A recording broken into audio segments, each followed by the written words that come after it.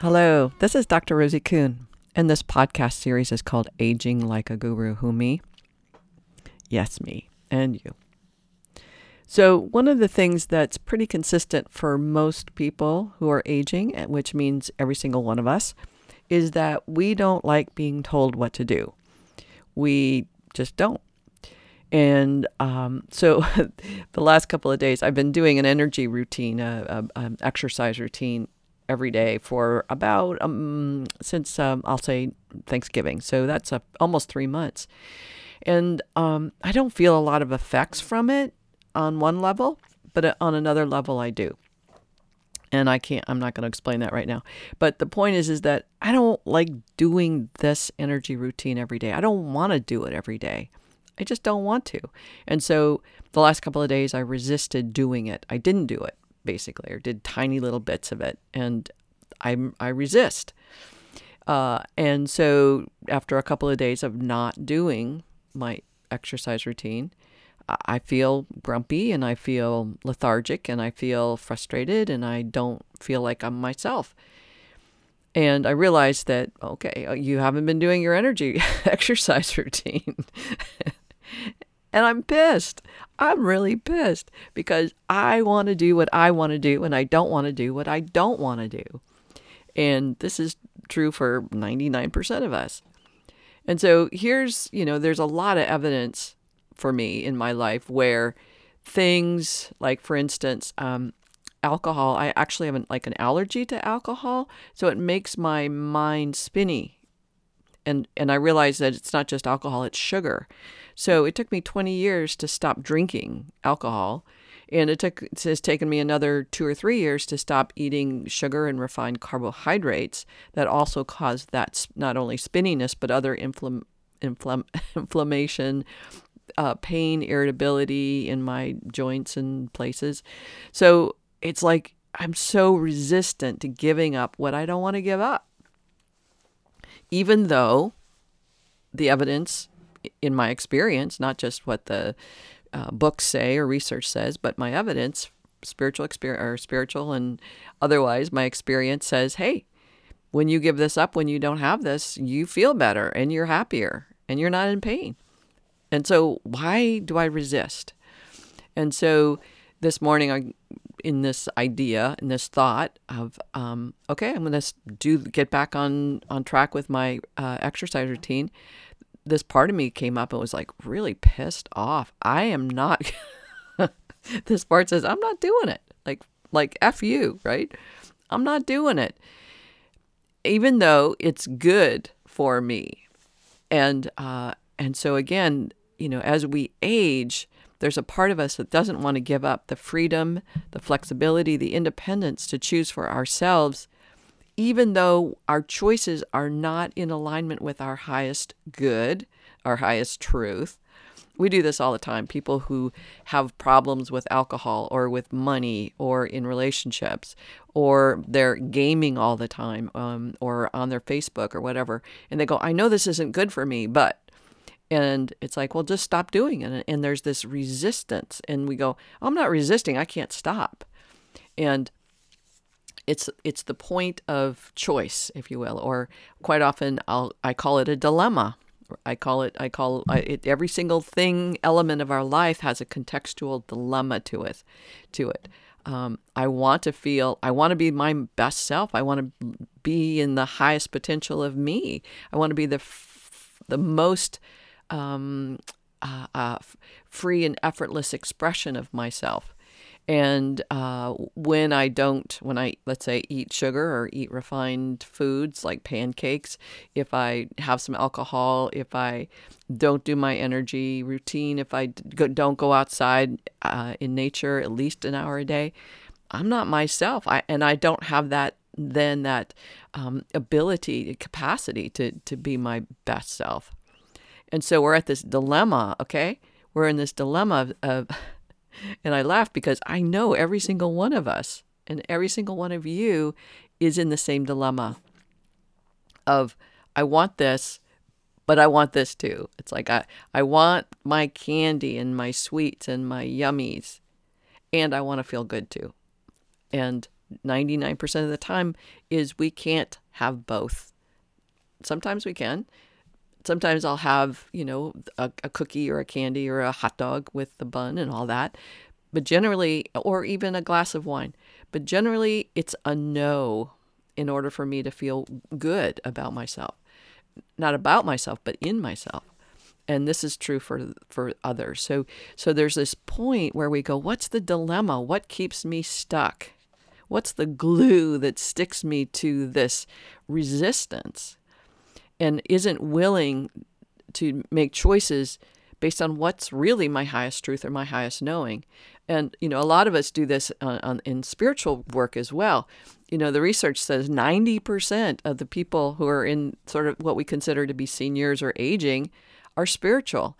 And yet 90% of us are not acting in alignment with our spiritual principles, our highest truths, our highest goods. If we did, we would have much more freedom in expression. We would be communicating with our loved ones and others in a way that is empowering to us and others. We would be taking much better care of our houses and our homes and our internal bodies. We'd be doing all of that if we were really living in alignment with our spiritual principles and the principles of kindness and compassion for ourselves and others. We don't. That resistance, there's a resistance. And what's the glue that sticks us in that? So this morning, waking up and saying, okay, I'm going to fucking, excuse my language, I'm going to fucking do my energy routine is like, no, I don't want to. I don't want to. However, I am committed to living in my highest truth, my highest good, and my principles that that this is where I need to go. And so it then, when I can look at this differently, I can begin to undo the solvent, have the solvent and resolve this so that there's the fluidity as opposed to the resistance. So there's a part of me that says, I'm really pissed. I'm really angry about something. And most of it has to do with that place where I have not been empowered, where I have lost power or have been powerless. And in those times of being powerless, I've been vulnerable to hurt and attack and maybe death. So I resist. If I'm in control, I believe that then I am invulnerable. And if I give up control, then I feel like I'm vulnerable. So my perception says that when I do an exercise routine or an energy routine that somebody else has told me to do, and I'm going to do it because they told me, now I feel like I'm vulnerable. Now, that might not make sense, but from this internal person, this inner self, this part of me that is younger or has had experiences of being vulnerable to people because I've believed them, then I'm resistant to turning my control over or turning my power over.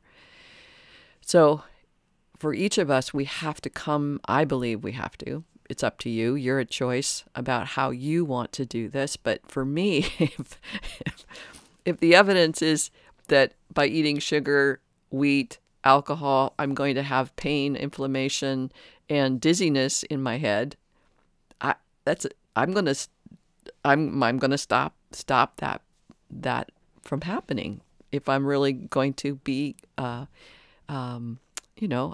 caring about myself.